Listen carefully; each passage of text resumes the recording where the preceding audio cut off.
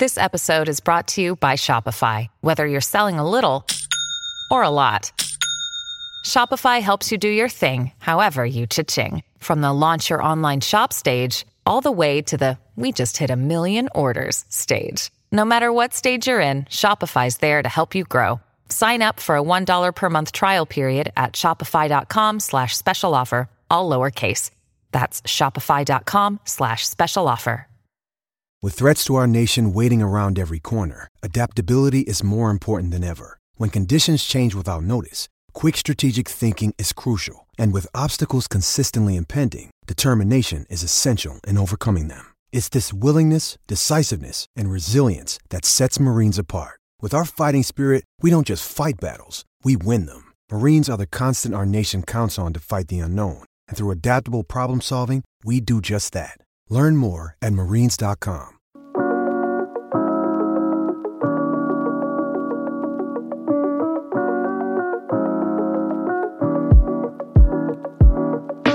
These are your tight end rankings for the 2023 season. It's mid-May, but we know you. Yes, you're an Underdog Fantasy, the home of best ball. You're drafting dynasty teams, heck, even thinking about your redraft league. Let's start with tight end, Hayden, and let's start with this statement. It's a weird position in fantasy football. You know, we love to give player takes, and we definitely are with this group of 22 players who are about the tier list. But there are specific strategies that need to be discussed at tight end when drafting at least through 18 rounds or depending on the format. Take it from the top for the people. What should they be thinking about when selecting and drafting tight ends to their fantasy teams? This position's the most volatile, and I think it's also probably the most difficult to predict because I think people chase the wrong types of tight ends in small samples. But basically, they run hotter on touchdowns versus yards and receptions compared to the other positions.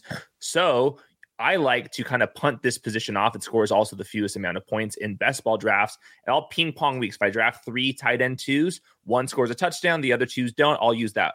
In redraft, you actually have to pick that. So actually in redraft, I do still like drafting the elite tight ends because I'll just plug those guys in. They'll score more points on average. But in best ball, we can play this game of ping ponging weeks. And I ran a little quick study on the spike weeks.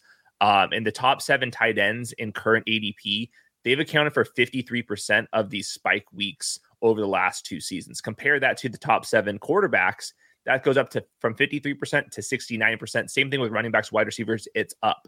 So I think you can find some replacement value from here, but you have to find the right types of tight ends. And I think that people are kind of looking at some small samples and trying to extrapolating from there when I just want the guys that are going to be on the field, usually the heavier guys. Kind of similar conversations, kind of the running backs. And speaking of running backs, touchdowns are very, very important for tight ends. Just going through and doing research for this episode, we can kind of call Taysom Hill a tight end. I mean, he was certainly listed one in a lot of fantasy platforms. He only caught 9 passes last year, but also had 9 touchdowns on top of that. And what was the tight end, like 6 or 7 in points per game? Again, he had rushing yards, carries, all that type of stuff. But it really speaks to me just to how touchdown dependent the position is and how just pure volume can't really help you out in that department when one touchdown kind of swings rankings week to week. If you're a top 12 scorer, if you're not. And as you said, like, especially for best ball, which we are focusing on, I know all of you, again, are playing on Underdog Fantasy. There's this approach of, hey, go super early on one, heck, even like the 6th overall pick on Travis Kelce, or maybe you want to Dr. Frankenstein approach it where you draft one, let's just say theoretically in round 12 and then rounds like 15 and 18. And there's your trio. And then there's all these names that we're going to get to, about 10 or 11 of them, that's kind of in between that grouping as well, that certainly opportunities and scenarios and environments and player takes are important, but it makes me wonder how viable they are in any strategy. Yes, I completely agree. And another part of this is just correlation. If you've drafted the quarterback, I'd like to throw on the tight ends after that. And so a lot of the tight ends do go after their quarterbacks. That's another reason why I'm on the late round tight end. Before we get into the player takes real quick, and you can fast forward this if you guys aren't nerds, but here's the stats that I'm actually looking at. Yards per game, that is correlated to next year's fantasy points, like at 67.67. That's pretty dang good. That's the actual key metric I'm going to be kind of as my like flagpole is just last year's yards per game. Sounds crazy, right? And then the next one is routes per game. If you're not on the field, it's hard to get fantasy points. Beyond that, yards per route run and then PFF grade kind of tells me if you're good or not. I can actually watch the tape as well. And then you get into like, are you going to be blocking when you're on the field, or are you actually running routes? And there's different types of archetypes of players that fit that. And then the really important one that I think goes really underlooked is what type of player are you in one tight end sets and then two tight end sets. And here's just a couple of thresholds that I like to look at. The tight end ones in fantasy typically run a route on 67% of their one tight end team snaps. So if there's one tight end on the field, 67% of the time, they better be running a route. When there's two tight ends on the field, they need to run a route at least 60%. And then the elite tight end, they're like 75, 80%. So there's going to be some players that we're going to talk about, like Chigakwanku, for example, who last year were only running a route like on 20% of their one tight end set snaps because they can't block well or some other reasons. So like those are like the things, just get on the field and then kind of let touchdown variance take over. And that's what I'm going to be focusing in this episode. And we almost will try to predict who can potentially hit that elite category as well, because then that is also a true difference maker. If we've talked about a quarterback, and hopefully you tune into that video, that if you had one of the elite names that you set you apart at the start of each week, obviously Travis Kelce's done that at the tight end position. But if like there's one that can't reach his status, but is a clear second, then that can kind of do the exact same thing. All right, let's get into it. We're going to rank 22 of the tight ends ahead of the 2023 season and tier list them. And I'm going to say it, Hayden, there's only one name in the A tier, I should say in the S tier, and that is Travis Kelce. I mean, he led the NFL with 30 red zone receptions last season, 10 red zone touchdowns. Just to put it all into context, Travis Kelce scored 90 more fantasy points than the next best tight end, TJ Hockenson. That is the biggest gap between the number one tight end and number two tight ends in the last 31 years. He dominated everybody. It was the second most fantasy points at the position of all time. And it's just really a debate with Travis Kelce. Would you rather have him or Cooper Kupp? Would you rather have him or Austin Eckler? And right now I'm leaning away from Travis Kelce. Nothing against Travis Kelce, but it's just, he's 34 years old and I like to play the Dr. Frankenstein at the tight end position, but I still have him ranked inside the top 15. No questions about that. He's going to be dominant when he's out there. Will he repeat last year's numbers? It'll be very hard to do. But damn it, has he been very impressive. Just put this in the context again. He's, I believe, the fourth all time in fantasy points scored at the position, but he's played 92 fewer games than Antonio Gates, which shocked me when I read that. 127 fewer than Jason Witten, who's second all time, and then 126 fewer than Tony Gonzalez. I mean, we're already on the wrong side of 30 here with Travis Kelce, but it's again shocking to me. He's played almost 100 fewer games than all three of those legends at the position. And I do want to add that last year, the Chiefs, as we all watched, changed their offense in ways and used multiple personnel groupings.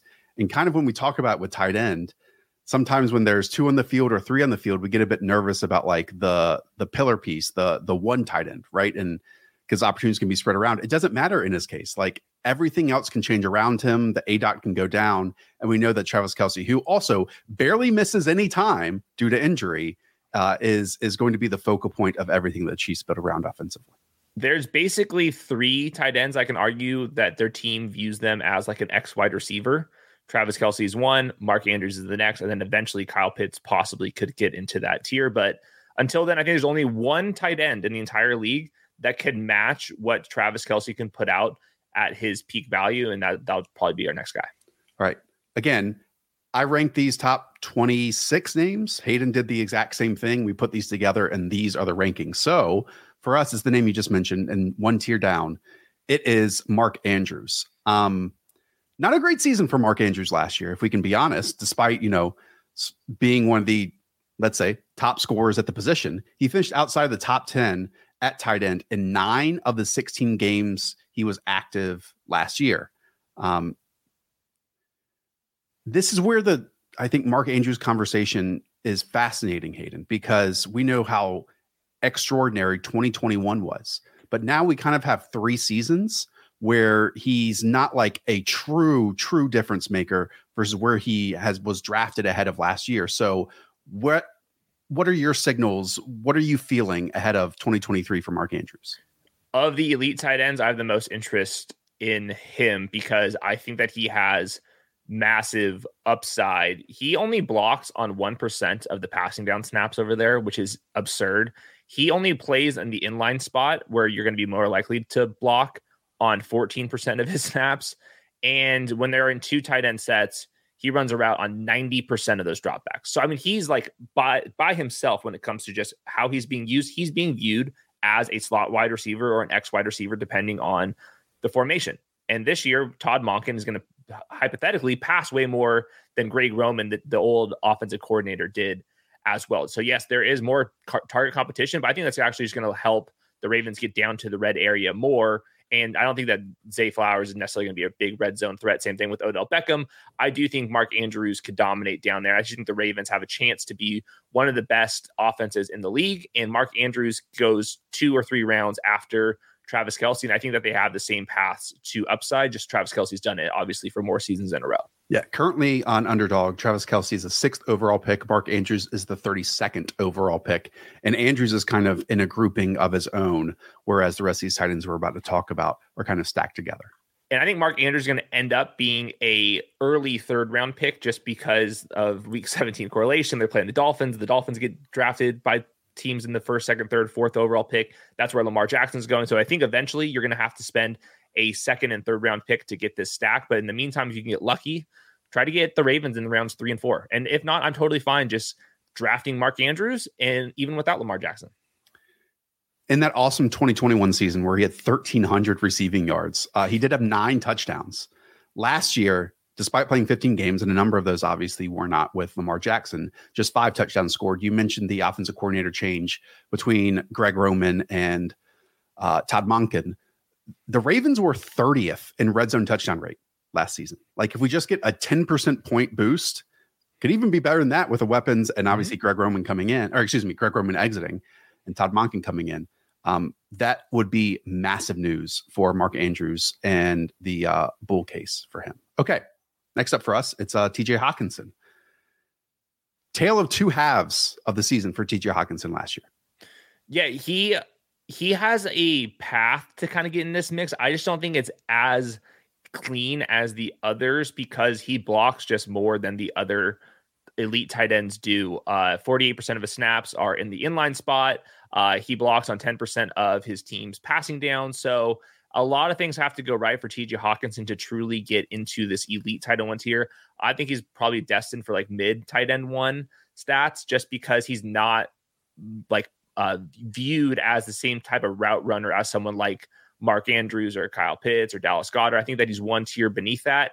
And the Vikings offense is good. It's not like absolutely earth shattering either. So I think he goes a little bit too early for me. And I'm not going out of my way to get Kirk Cousins stacks either. So it's just kind of fine to me. He's going to be a top 6 tight end, but like, do you think he has a chance to have like one of those Mark Andrews seasons? I don't really see it.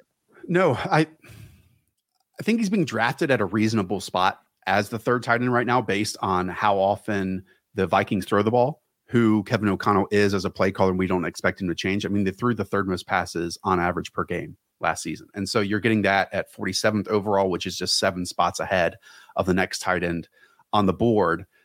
And like, it can be difficult to a single season for tight end can kind of be a small sample, but then for TJ Hockenson, it's even smaller than that. But with the Minnesota Vikings, he finished as a top 12 scoring tight end in 7 of the 10 games he played with them, 60 receptions in those 10 games. But like, again, I think the root of your question is, does he have that pure individual talent and maybe quarterback he's attached to an incredible offense that he can like transcend the position and be a weekly game changer for you? No, but I think we definitely can rely on consistency when drafting TJ Hockenson.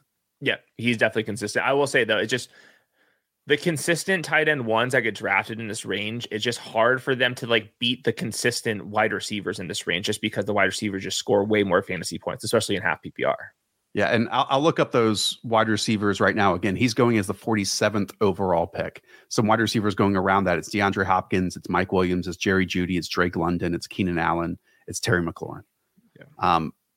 We're talking much more process in this tier list than other ones, but I think already at tight end 3, you can get to, if consistency is the name of the game for you, would you rather spend this early of a pick on TJ Hawkinson, or would you rather bank on consistently getting 7-8 points with 3 late round tight ends that, again, you Dr. Frankenstein together? So I know this is early in the video, but it's already coming up. I think that's the point of really how we discuss tight ends right now in basketball. And the other thing is it's such a fragile position. Like right now, if Travis Kelce like misses some time this year, obviously he has never done that before, but like just by default, everyone else that the late round tight end strategy just like gets a boost, and you're not going to have the entire running back, the entire wide receiver, the entire elite quarterback tier go down. But if Travis Kelce misses times, Mark Andrews has a mess season, then like all of a sudden, like the tight end 10 sounds great. George Kittle is next. Also kind of a tale of two halves for George Kittle, maybe even less than that. He averaged 10.7 fantasy points over his first 10 games of the season with Trey Lance and Jimmy Garoppolo. He scored just 4 touchdowns in that time. Over his final 5 games, all with Brock Purdy, he averaged 18.7 points, scored 7 touchdowns, again, in just 5 games. So, reading the tea leaves, listening to these Kyle Shanahan pressers, Brock Purdy is a dude once he is healthy. So how much can we extrapolate from that 5-point game? Because if it's true, he's outscoring Travis Kelce in that small sample, Hayden. Last year, he had 5 touchdowns over expected. That's based on his own usage. So that's the biggest negative regression candidate going into this year. I will say, though, some of that could be offset. George Kittle is so efficient in general. The 49ers have just not passed the ball that much over the years, and they have Brandon Ayuk, Christian McCaffrey, and Deebo Samuel. So that's what's actually been holding him back a little bit, is just target competition plus how often Shanahan wants to run the ball. It doesn't seem like he's really declined all that much. He definitely blocks a little bit more than I'd like, but I do think that George Kittle has a cleaner path to upside versus somebody like TJ Hawkinson. It might require Brock Purdy being good enough where they want to throw the ball more than the 49ers have historically, or Deebo or Ayuk or Christian McCaffrey kind of get out of the way.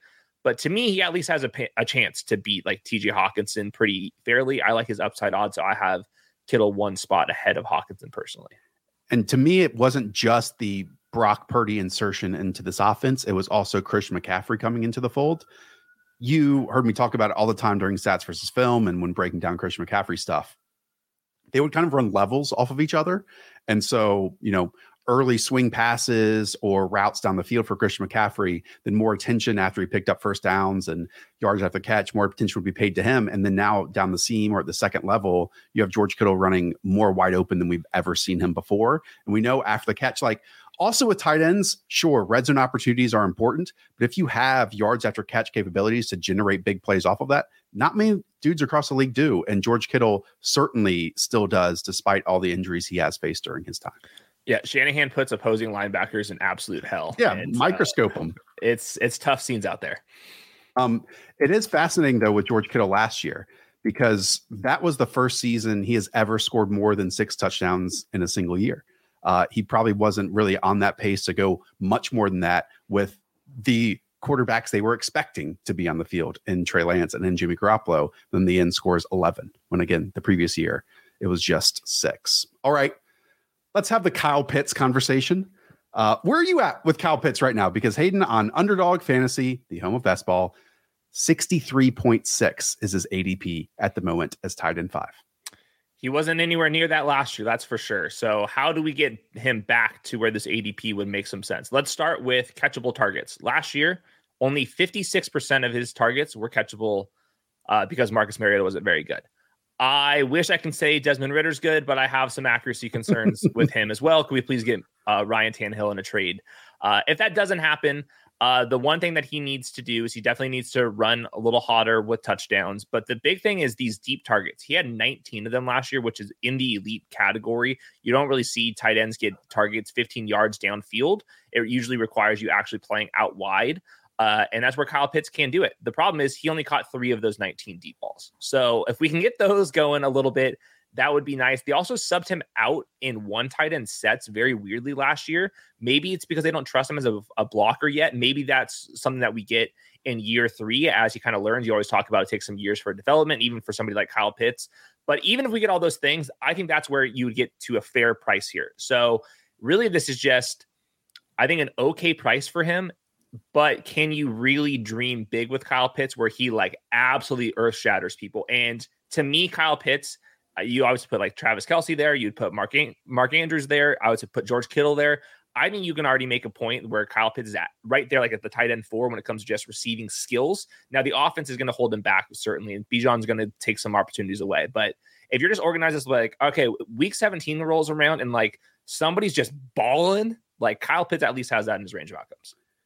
That's a great point. And it's exactly the one I was going to make, where from an individual skill set standpoint, where he can just be a difference maker and a mismatch, Kyle Pitts, you can envision him among the elites that we've seen over the last 2 decades at the position.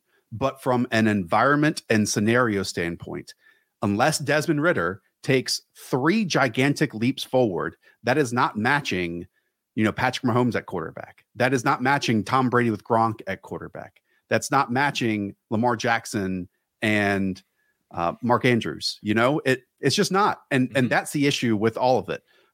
But I will say that the price tag is so much more palatable, I feel like, this year, because here are the names being drafted around that 64th overall pick. Dameon Pierce, okay? Brandon Ayuk, Joe Mixon, Mike Evans, Dalvin Cook. We don't even know what team he's going to be on, Tyler Lockett, DeAndre Swift after that. Like, this area of the draft, it is kind of in that purgatory or no man's land for tight end. But it was shocking to me, and Nate Tice pointed this out. Kyle Pitts is 5th of any wide receiver or tight end in target share over the last 2 seasons. The Falcons just, haven't been throwing the football. Like we said, they led the NFL last year in carries per game. Arthur Smith has come out this offseason, despite drafting Bijan Robinson and saying that they want to be more balanced.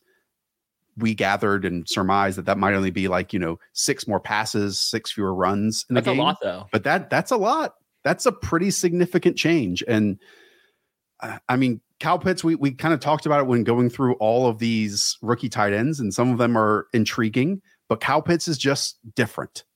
He's a different dude.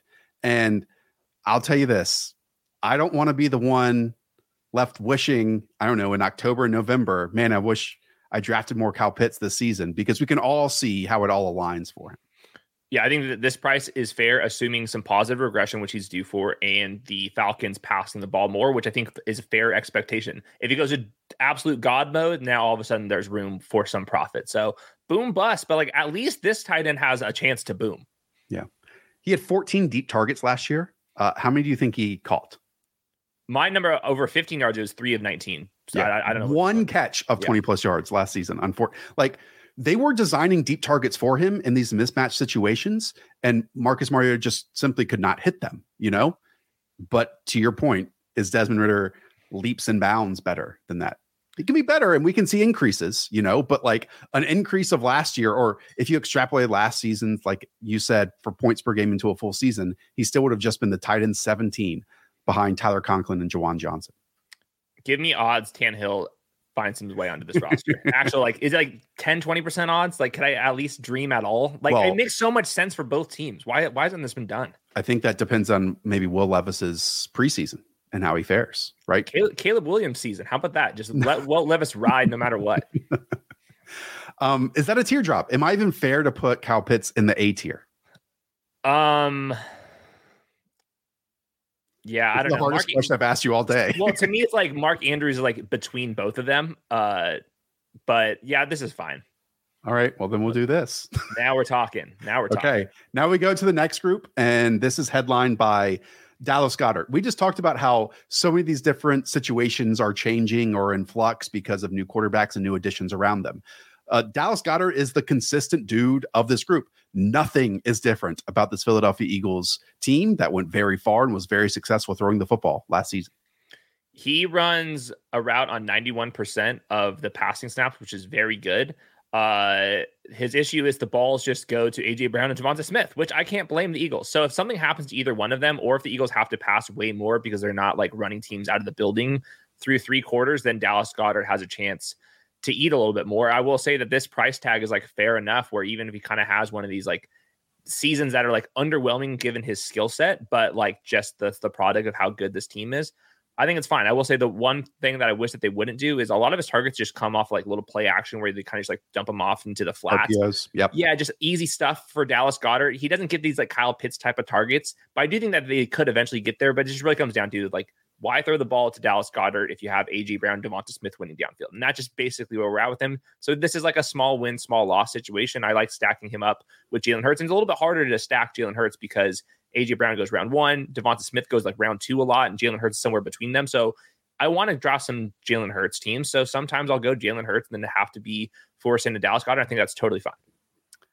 Just 3 targets of 20 plus yards last season. 3.5% of all of his targets were 20 plus yards. So like you said, he can be successful on those slip screens, on the RPOs, on everything underneath, which, then makes him the 6th highest in terms of yak per reception in the NFL last season. And he's really good in that area. Like, I think Dallas Goedert is a super fluid athlete, but he's a behind the line of scrimmage, short, and sometimes intermediate guy. And the big plays might be difficult in that regard.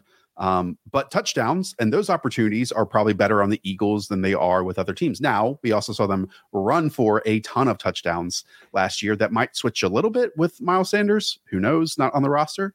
But with Dallas Goedert, where he's being drafted again as tight end 6, 67 overall, it really is dependent for me if I draft Jalen Hurts or not. And if I don't, then I'm not drafting probably any Dallas Goedert. I think that's a good kind of thing to think about with all these players. If the tight end goes or the quarterback goes before the tight end, the stacks will like kind of pull them up in ADP. So I don't want to be drafting Dallas Goedert without Jalen Hurts.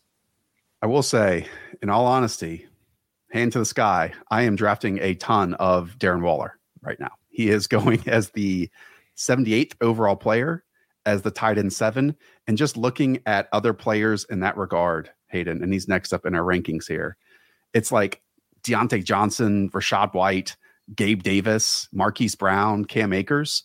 Like, I repeatedly have a 0 at the tight end spot at that position. And for me, when I kind of think about how Travis Kelce is so successful on the Chiefs as like their primary pass catcher, and how, sure, to a lesser degree and a lesser offense, the Giants have like continued to add these like C listers among pass catchers. Darren Waller might be their big shot to be the big time. And I think Darren Waller has shown in previous years, multiple years, that he has like big qualities to his game as well. Yeah, it's very easy to make an upside case with him. Leading receiver, you can draft Daniel Jones right after him. All of a sudden, you got a nice stack. But even just without the stack, Darren Waller definitely could just have a massive target share. One problem, though. Uh-oh. He didn't force a single missed tackle last year. It was his lowest PFF grade in a very long time. I know he was used like down the field a little bit more, but I'm worried that he's a little bit older. He's 31 years old. He's had some injuries over the years, and he's been pretty inconsistent throughout his career. I'm a little bit nervous that maybe this is just like we've passed the age cliff and it's just gone. But I still agree with you that the path to an upside still exists. I also just think that there's a chance with Darren Waller where it's just like, it's over. Interesting. My rebuttal to that would be 35% of his targets last season were 20 plus yards. Mm-hmm. That's 10 more than any other tight end across the league. The next closest was Greg Dulcich. And this is actually like out of character. And we kind of talked about it with, remember, Devontae Adams as well, because for some reason, Josh McDaniels just wanted to make these guys all vertical players. When you go back to his peak season, Darren Waller of 2020, just 10.7% of his targets were 20 plus yards. So while I also think Brian Daboll does want to be a bit more vertical, maybe the answer is somewhere in the middle. Mm-hmm. But again, I think there's an argument that other than Darius Slayton, like maybe Darren Waller and now Jalen Hyatt are like the best vertical players on the team. I guess my point is, if we get healthy Darren Waller, he's the best pass catcher on this team, point blank, period. Correct. And I don't know if we can totally hold what the Giants offense was. And I know you're not, of like where they threw the football, how often they threw the football over the heads of Mike Kafka and Brian Daboll. Because I think when they look big picture of what they want an NFL team to be, it's much more than that. Yeah, no, I completely agree with you. They have some underneath targets. Daniel Jones can run the ball. Saquon can run the ball. They need some seam stretchers. And that's what Darren Waller does. And while I have some concerns that he could just be past his prime, the Giants traded the 100th overall pick for him. Comparison, like TJ Hawkinson, that was like a second overall or second round pick. So they're not viewing prime TJ Hawkinson with this version of Darren Waller all that differently. So yeah, I think we're fine right here.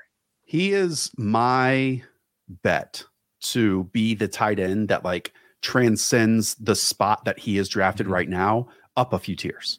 I don't know if you have one that we'll get to later on or any of these dudes, but for me, where he is being drafted, which is very palatable, even if I don't, and I'm not planning on drafting Daniel Jones, I will still have Darren Waller as like my mid-round shot at the tight end position.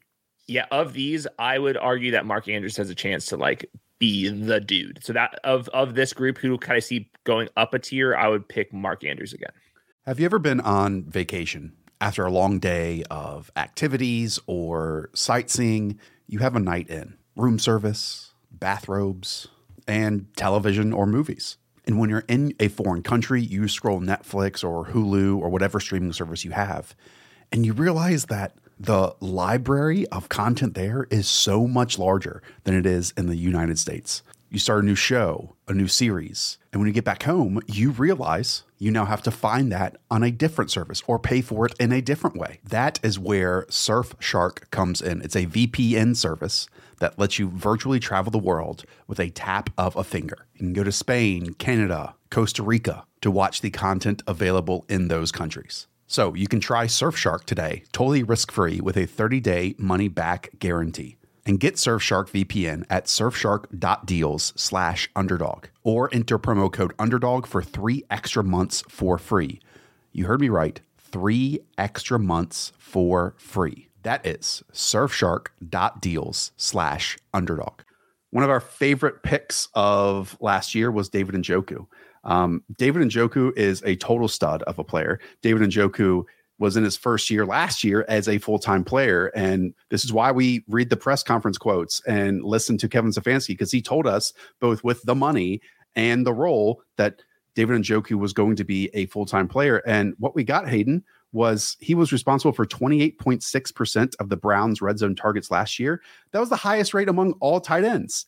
The Browns, though, just didn't throw that often inside the red zone. So we think maybe with Deshaun Watson, that, scale might tip in the favor of David Njoku even more this year, just in pure volume.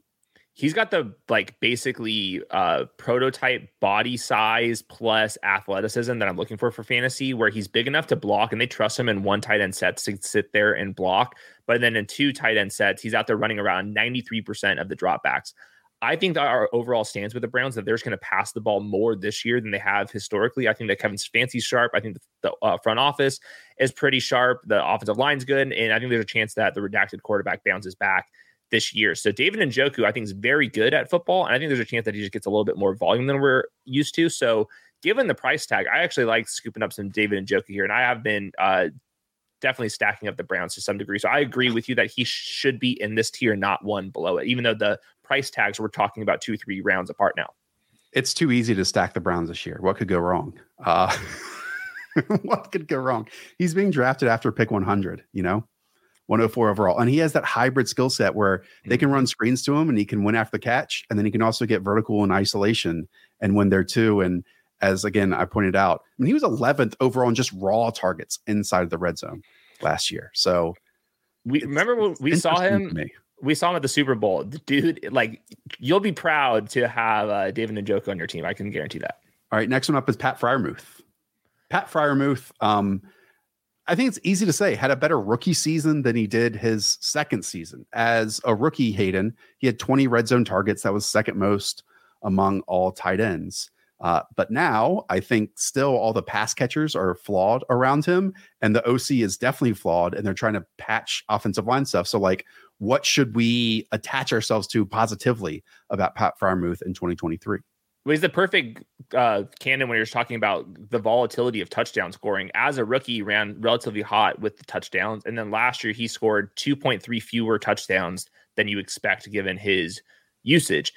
I think there's a chance that the Steelers offense just in general gets better because they have so many young pieces they've added to the offensive line. I think that just watching Pat Freiermuth, that he kind of is a or B level tight end, just watching him naturally. He can block a little bit, but I think that he's very fluid after the catch. He plays in line a little bit too much, 58% of the snaps are in line, and he only runs around on 65% of the Steelers' one tight end dropbacks. I wish those go up, But I do think there's a chance that maybe that does. They have some more meat talking about just Darnell Washington to kind of block if they need to go in these two tight end sets. And I think that Pat Freiermuth, this just like, to me, this is like him and Njoku are like a bet on talent. Like I've seen these guys move out in space, and I think both of those offenses can get better. So this is the tier that I've been kind of dipping my toes in. Go Pat Freiermuth with 2 like round 17, 18 dart throws, and then call it the position. But I'm with you. I like Freiermuth and Njoku. I could see Pat Freiermuth any season scoring 7 touchdowns, and 7 touchdowns last year at the position was like good for 4th or 5th. Mm-hmm. I am intrigued by the Darnell Washington move to maybe improve the offensive line, but obviously he lasts on the board much longer than the draft media thought he would.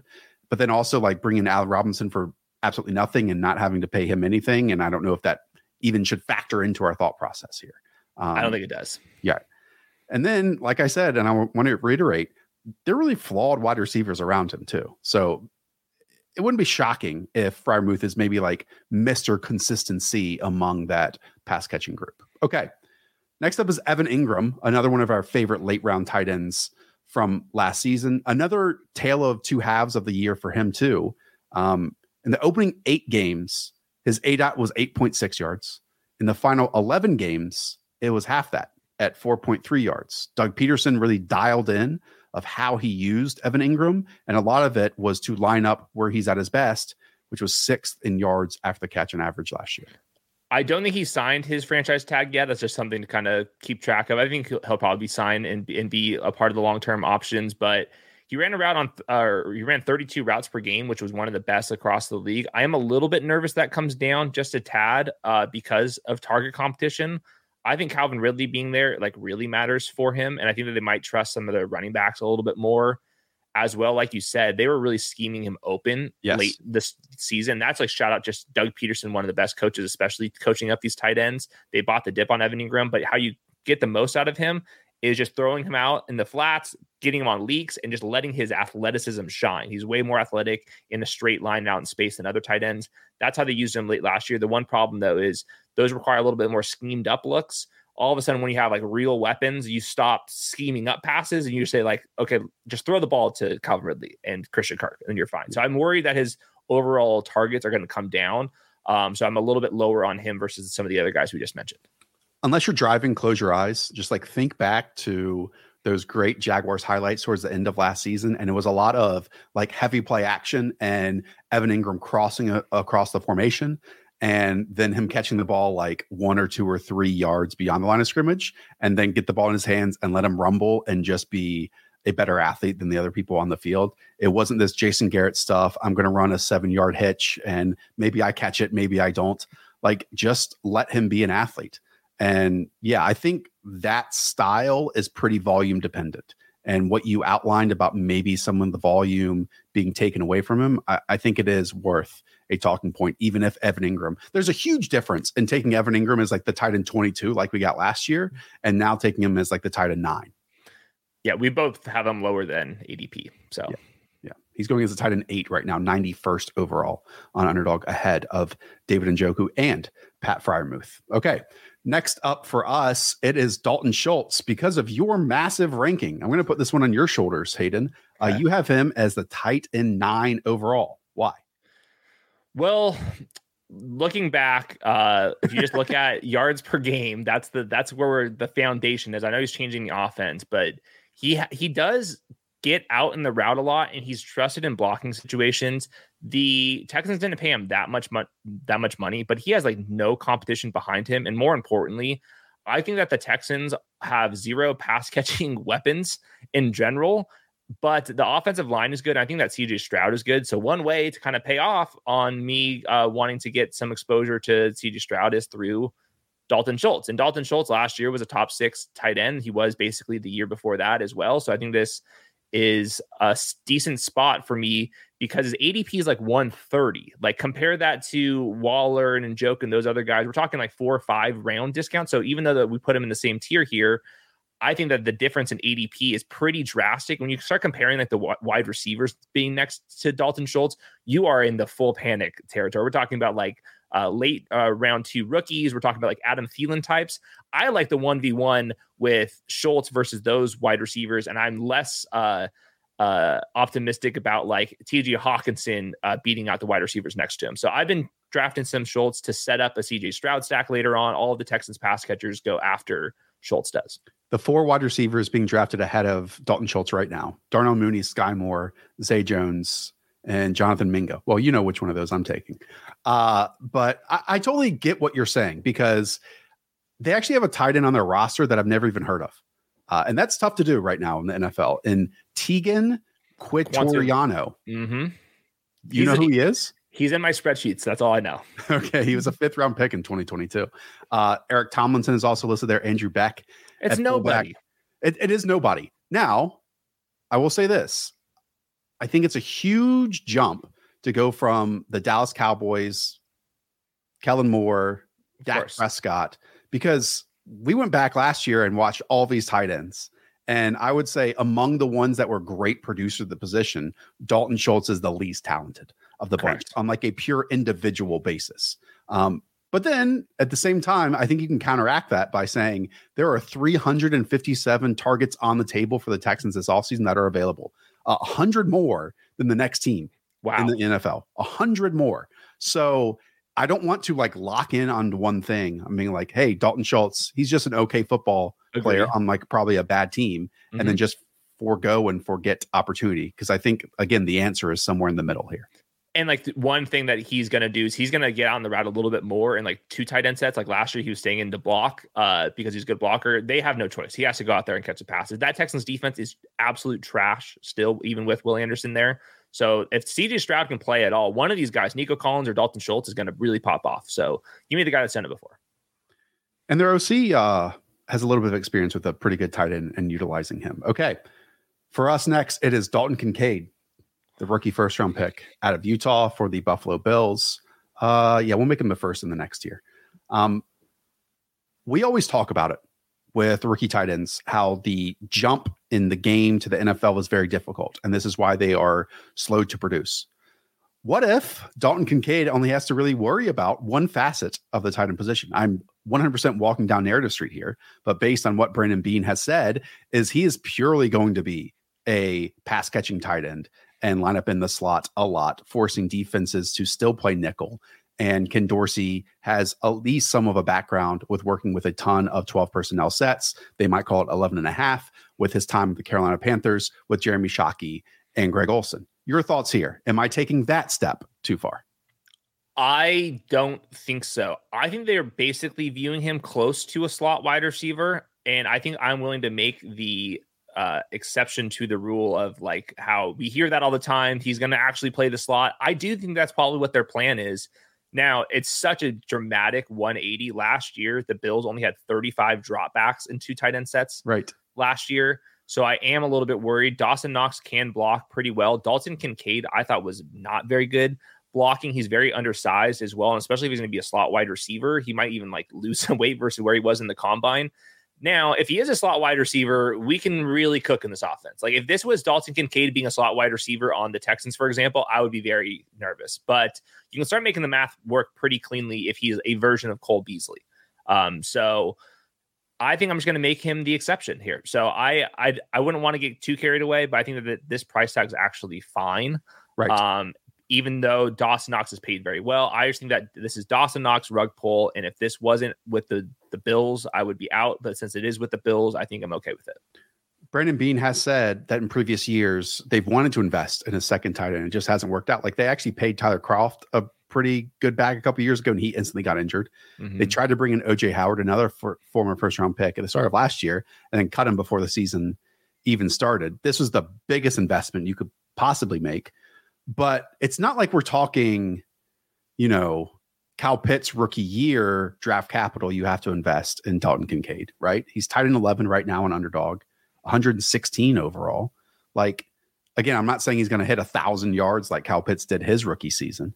But as I think the conclusion you and I both come to, and maybe everyone will come to, it is very palatable to add Dalton Kincaid to your team at this current price tag.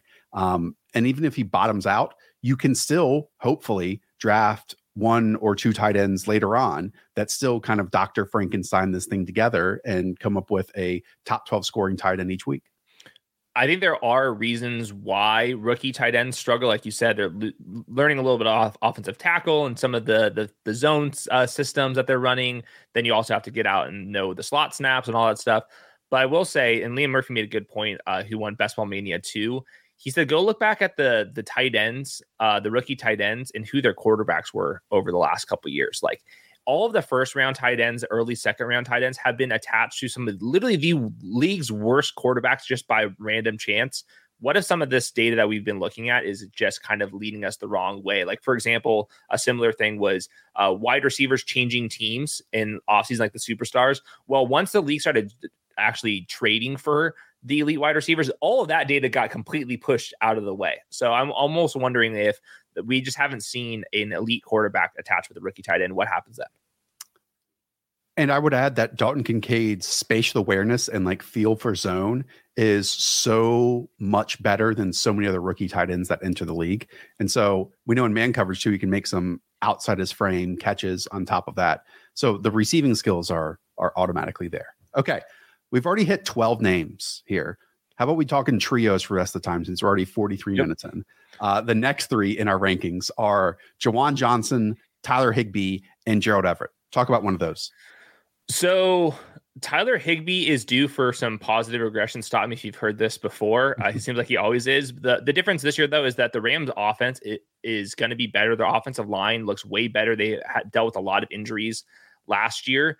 Matthew Stafford seems like he's healthy right now. The wide receivers behind Cooper Kupp are as bad as they've ever been with Sean McVay, and the defense is atrocious right now. They're going to be starting like 10 guys aside from Aaron Donald that we've like legitimately never even heard of. So there's a chance where the Rams just have to they have no choice, but just play some Madden and it's just like pass, and where Tyler Higbee can kind of get there. So his price tag's so deflated, and I've been drafting some Matthew Stafford because I like Van Jefferson late, I like Taylor Higbee late, and just like an easy team to stack like in rounds like 13 through 18. He's being drafted as tight end 16. 92.3% of his targets last year were less than 10 yards down the field. That is a preposterous number.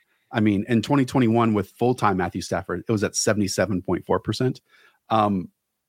92.3, again, less than 10 yards on the field, just ruins the ceiling that you have as a player if you're also not getting like red zone and inside the 10-yard line targets. I did want to quickly bring up Juwan Johnson because he's a favorite for many out there, and it's because of the touchdowns he scored last year. 7, again, that tied for 4th among all tight ends. But he had just 11 red zone targets and caught 5 touchdowns off of those. So I will use the regression word for you.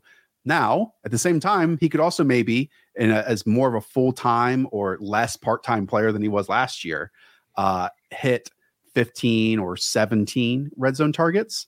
But I'm assuming, again, the efficiency in scoring off of those is going to drop this year.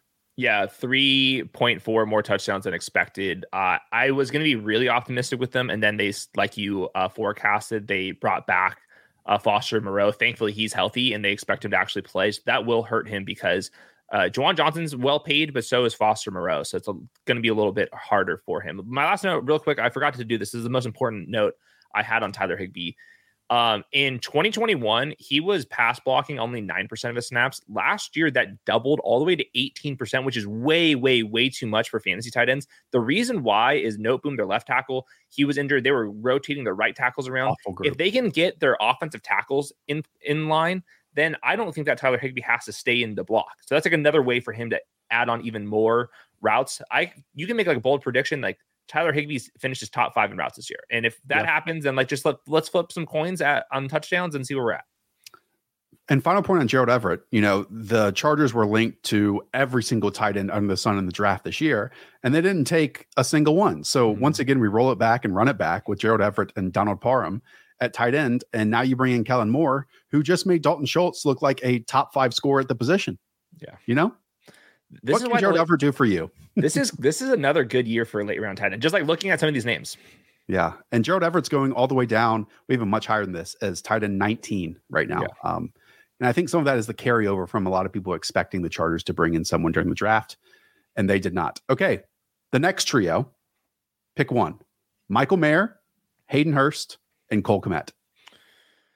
I'll take the anti-Cole Kmet train here for a couple obvious reasons. Number one, he is not going to catch as many touchdowns as he did last year. He scored 3 3.7 more touchdowns than expected. That was the second highest, only trailing George Kittle. He's not going to do that again.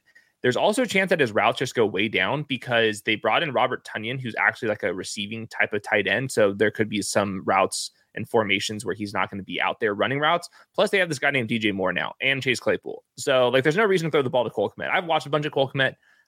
I mean, you can count like 3 or 4 plays where you're like, wow, he's really sticking out. The rest of the time, it's like pretty mid. So he's going very high. And I think the reason is because DJ Moore and Justin Fields go right next to each other. So if you drafted Justin Fields and you missed out on DJ Moore, like who else are you going to be picking? You're winding all the way down the board. And then here comes Cole Kmet. So I don't want to be doing that. That sounds scary. I'm going to be fading Cole Kmet.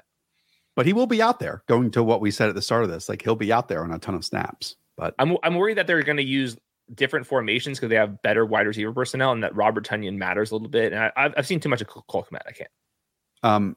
Hayden Hurst is being drafted as a tight end 25. And again, we have him as the tight end 16 right now. I like that. I'll also say, I think that Hayden Hurst's ceiling is not really something that we should really chase. Yeah. He's kind of just a guy, I feel like. Mm-hmm. And maybe what we saw with the Cincinnati Bengals last year with a better quarterback and an offensive environment that the Panthers wish they had, even if like he was battling Jamar Chase and T. Higgins and Tyler Boyd, that still means you're in better touchdown scoring drives and opportunities, right? Which is important for tight ends. And yes, now it's instead of that, it's like Ian Thomas and Tommy Tremble and Jonathan Mingo and Adam Thielen and DJ Chark. That doesn't mean for me like, oh, he'll just jump up a tier in terms of his production this year. I think he's just like, again, one of these guys that we rank higher and we will probably exit a bunch of drafts with, but just one of these later round tight end types. Perfect stacking partner, late in drafts, cheap stack. They paid him very well too, more money than you probably would think, which is definitely helping him out. I will say the Bengals offense, just how they're set up, they want their tight end to stay on the field all the time. And that's why he was out there for a bunch of snaps. Frank Reich's history at tight end has been rotation city. Yes. I mean, all of them. So it's Kylan Granson and Trey Burton years. Oh yeah. You're getting Mo Alley Cox in there. You're getting Jelani Woods from last year. So who knows what's exactly their plan is. Hayden Hurst can block a little bit. And that's what my concern is, that they're just like trying to surround Bryce Young with like at least a functional offensive line. A little concerned about your Michael Mayer ranking, just based on what Dave Ziegler said, where like it's the Austin Hoopers and OJ Howards and all that stuff. But I think he has to overcome like 2 veterans at the position in order to get on the field. Okay. Next trio, quickly, Sam Laporta, Jake Ferguson, who, by the way, is a starting tight end for the Dallas Cowboys, and Luke Musgrave. So 2 rookies and a new guy. What a tier. I love all 3 of these guys. I mean, I can make a very easy case on any of them. Ferguson, he is going to run more routes last year. His competition is a second-round rookie, Luke Schoonmaker, who is a blocker type only. Ferguson could definitely run some routes. And I think that he's pretty good. If you watch him like out in space, I think that he can move pretty well. Luke Musgrave is like actually my guy, though, just because his competition is another rookie who just got drafted after him. And it sounded like that they're just using Musgrave in Kraft as like, we need one of these 2 guys to be good. Luke Musgrave checks every single box that you'd want when it comes to size thresholds and athleticism thresholds. And he was supposed to be an absolute stud last year at Oregon State. He got injured, which obviously matters, but he was going to go off last year. And I think there's a chance that he was going to be like a top 15, top 20 overall pick in the draft. And he just got injured last year, yet he's not being priced in like that. And the Packers, most importantly, have nobody to catch the ball besides Christian Watson and kind of like the ghost of Aaron Jones right now. So if Luke Musgrave can play, all the opportunities there for you. These are our tight end 18, 19, and 20, and they're being drafted so much later than that on Underdog right now. I mean, Luke Musgrave is being drafted as the tight end 33. Sam Laporta, the tight end 21. Like, these are our ideal late round tight end shots. And I mean, Laporta's right there with that in terms of competition at the position. There is nothing. Nothing. And he was the 2nd overall tight end drafted this past year. It's an intriguing group to me for sure. Only con I have with Laporta is he's on the threshold of being too small to be an every down tight end, especially with like Dan Campbell there. So that's my one pullback with Sam Laporta. But in that offense, he can catch some touchdowns. He's very fluid in space. They're already talking him up in rookie camp, which matters 0%, but they are. How dare you? What a tier right now. I mean, I have so much Sam Laporta and Luke Musgrave right now. So much. This is setting up right now for late round tight end. All right. If we are much higher on that grouping and the grouping before that, that means we have to be much lower. And it's these next two names, Hayden. It's Chig Okonkwo, who is being drafted as a tight end 14, and he's our tight end 22. And then Dawson Knox is still being drafted as a tight end 16, and he's our tight end 23. Why? Well, Dawson Knox is easy. They drafted Dalton Kincaid in round 1. And Dawson Knox, it kind of showed us last year that he's almost too good at blocking. Like if he was just a pass catching tight end, I think he'd be very productive in that. But at times he's a 6th offensive lineman. And especially against the Rams, we saw that where like you keep an extra protection, allow these downfield routes to open up. And I think now he's almost going to be even more pigeonholed to be more of a inline blocker. And he'll continue to drop. It's easier to raise in prices, but it's harder to fall in prices because the auto draft feature, like even if you miss your picture, you're going to be drafting Dawson Knox. So it takes a long time for the ADPs to fall downwards. Chig is the interesting conversation here. And this is like hating to like burst bubbles here, but I'm going to take a stand here. First of all, if he does get into this role that I don't think that he will, we're talking about like the Titans. I'm not stacking the Titans. Like, what is he going to finish the tight end 8? Who cares? I don't really care. I think there's a chance that he completely busts. Remember Anthony Firkser? We were drafting Anthony Firkser as a tight end 15 a couple years ago. Same exact offense. Same thing with Jonnu Smith. Jonnu Smith ran hot on some touchdowns. That's basically what Chig did last year. His yards after the catch skills are legit. He's a very functional athlete. But he averaged 14 yards per catch, and his 8 was only 8. Like, there's no way that continues again. Like, his yards after the catch, his deep catches last year were way above expectations. If you regress that at all these fancy yards per route run numbers that you're seeing are not going to extrapolate. And last year, he ran 10 routes per game. So is he going to be able to stay on the field? He only ran a route on 20% of the Titans' one tight end set dropbacks last year. The threshold I look for, remember, is at 68%. I think the primary reason for that is not because Austin Hooper was really good last year. I think it's just because Chig is too small. So he's got to beat Trevon Wesco is 268 pounds. Josh Wiley is 6'7", 248 pounds. Those are his backup tight ends. He's like 238. Right. Is he going to say, is Mike Vrabel going to keep him, get his hand in the dirt and have Chig out there? I'm not sure. Chig is the shiny object of tight end drafting right now. And look, we fall into this with like a certain type at every position. You know, like people like this with like the Wan'Dale Robinson of wide receivers, right? Kenny Gainwell. Or Kenny Gainwell or Andre Ellington at running back, you know? Like we love these smaller, shiftier types that do break the mold, but it's so simple. The issue is he just didn't play that often last year. Like there was one game that he played over 50% of the snaps. Wow. One game. Okay. Wow. So I understand you can sort by yards per route run, and he dominated that last season. He was at 2.61. The next closest was Travis Kelce at 2.27, Mark Andrews at 1.97. But if you're out there in certain packages that are called for you to get the ball because you're a part-time player, and then also you are incredibly efficient after the catch because you're a good athlete and that's where you win, but that does skew it. When you just play more snaps, that is going to drop down. That figure is. I have Chig on like all my dynasty teams because this is the type that goes under the radar and is drafted kind of later. But now I highly doubt I'll draft any Chig Okonkwo ahead of the 2023 season, and I'll just have all my investment on my dynasty teams ahead of last year. So much of his production was in 2 tight end sets where they'd run this little play action bootleg and then throw the ball off to him. Like that's not the same thing as being out there every single time running the seam routes. It's just a totally different thing. So if he can do it, I mean, if we're wrong and he puts on some weight and he's every down tight end, there's a path for him to be like the tight end 8. But right. Is this offense going to support a true breakout? I'm not sure. Yeah, it's a difficult conversation because I really like him as a player, but I feel like a tight end isn't always a tight end, and like hopefully the conversations we've had today, especially at this one, help designate and make those conversations a bit more clear. I think Greg Dulcich is a very similar case to Chig Okonkwo. Just looking at what the Broncos did, Greg Dulcich is similar in like kind of how he wins. He was not for everybody, definitely receiving type. And then the first thing Sean Payton does is he brings in Chris Manhertz, maybe the best run blocking tight end, and then trades for Adam Troutman. So like Sean Payton like probably didn't care about Greg Dulcich. So I'm a little bit nervous that he's in a similar boat where the routes just kind of disappear. All right, that's going to do it.